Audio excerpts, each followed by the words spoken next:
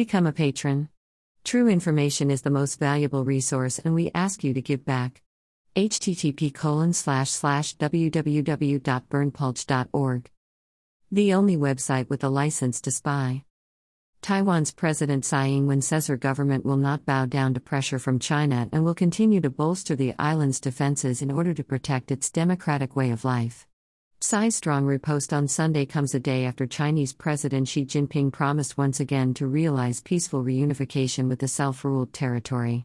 Claimed by China as its own territory, Taiwan has come under growing military and political pressure to accept Beijing's rule.